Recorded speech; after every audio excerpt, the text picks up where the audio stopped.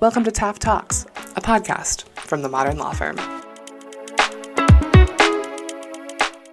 In this ongoing series, Taft Talks Probate, Minneapolis private client partner Bob McLeod discusses hot topics and timely information surrounding private client litigation for trusts, wills, guardianships and conservatorships, and more.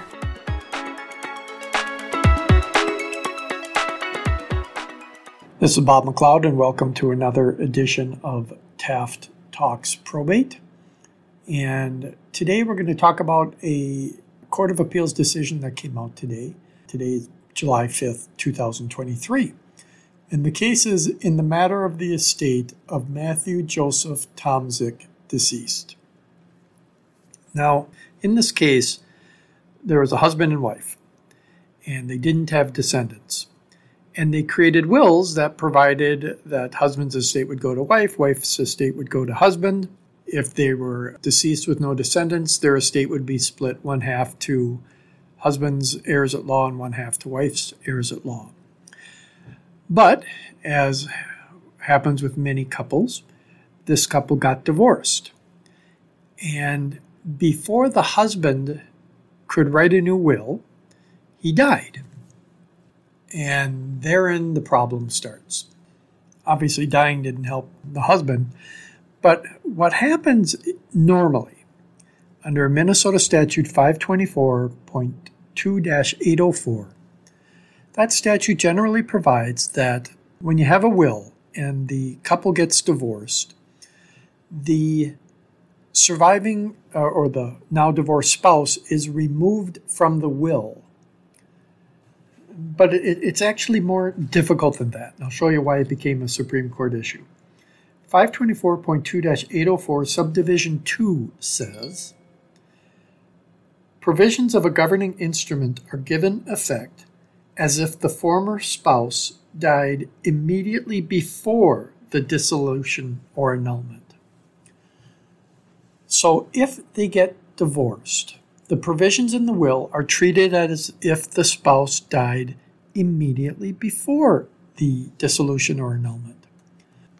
Well, the problem is, in many wills, we have what's sometimes called an ultimate contingent paragraph that says, if no one is a beneficiary under the will, under all the prior provisions, that my estate shall be distributed one half to my heirs at law and one half to my spouse's heirs at law, as if we are both deceased, died intestate, and unmarried. Usually something to that effect. The reason this becomes an issue is, if you look at the strict language of the statute, it says the spouse died as if immediately before the divorce.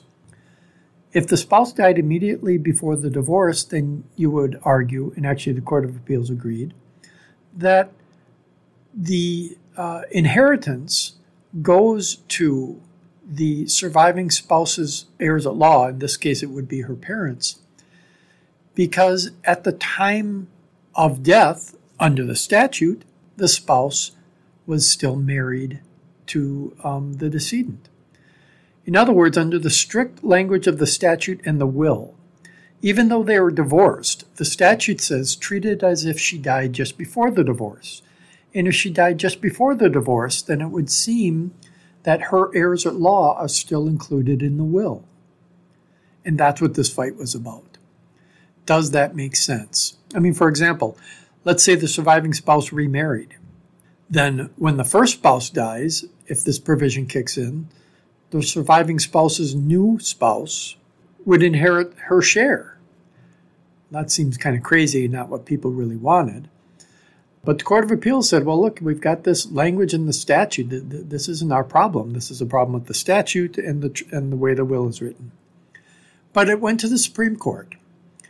And ultimately, the Supreme Court reversed the Court of Appeals and found that when the couple got divorced, the spouse under the statute was removed, and so were her heirs at law under the ultimate contingent paragraph. The court got to that conclusion by looking at a couple different things. One, they looked at the intention of the will. Now, the intention of the will is always paramount in interpreting a will. That's a standard point of law that we look to the testator's intent. And what was the testator's intent with this paragraph? And would the testator have intended to give the surviving spouse's heirs at law an inheritance if they were divorced? The court also looked at the nature of the description when they say one half goes to the decedent's heirs at law and one half to the decedent's spouse's heirs at law.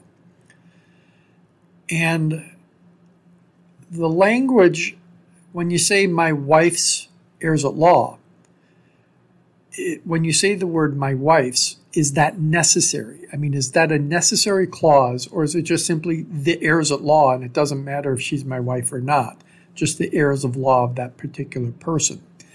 In other words, is it necessary that she be his wife at the time of death for the heirs at law to inherit? Or was identifying the heirs at law the most important part, and the fact that it was the wife's heirs at law is not as important, the description? For example, if you say, I want to give $10,000 to my wife's niece. Now, do you really need to say my wife's niece, include the word my wife's, or can you just say my niece, Jane Q. Public? There's different case law on that about whether getting divorced removes the gift to the niece. Many people argue it does not, but those are not easy answers. But the quick point in this case, as far as the Supreme Court has now ruled, is that when you have an ultimate contingent paragraph that says if there's no other heirs than my heirs at law and my spouse's heirs at law, one half each, that if they get divorced before the decedent dies, that even though subdivision 2 talks about the spouse being deceased just before the divorce or dissolution, it is treated as if the testator did not want the spouse's heirs to inherit, and the divorce does remove the spouse and their heirs at law from the will. This is a big deal for an awful lot of wills out there. They're very often written with this type of boilerplate language, and it'll be a little bit easier to breathe a sigh of relief, but who knows? Maybe people start changing the way these paragraphs are written. But the long story short, husband and wife get divorced. By statute, the wife is removed from the will, and in the ultimate contingent paragraph, at least with this specific language under this document, the wife's heirs at law are also removed, and the sole heirs of the estate become the decedent's parents. It seems to make sense under the facts and circumstances. It's a curious issue regarding statutory interpretation and the facts, but at least now we have some guidance from our Supreme Court. So until next time, I'm Bob McLeod for Taft Talks Probate.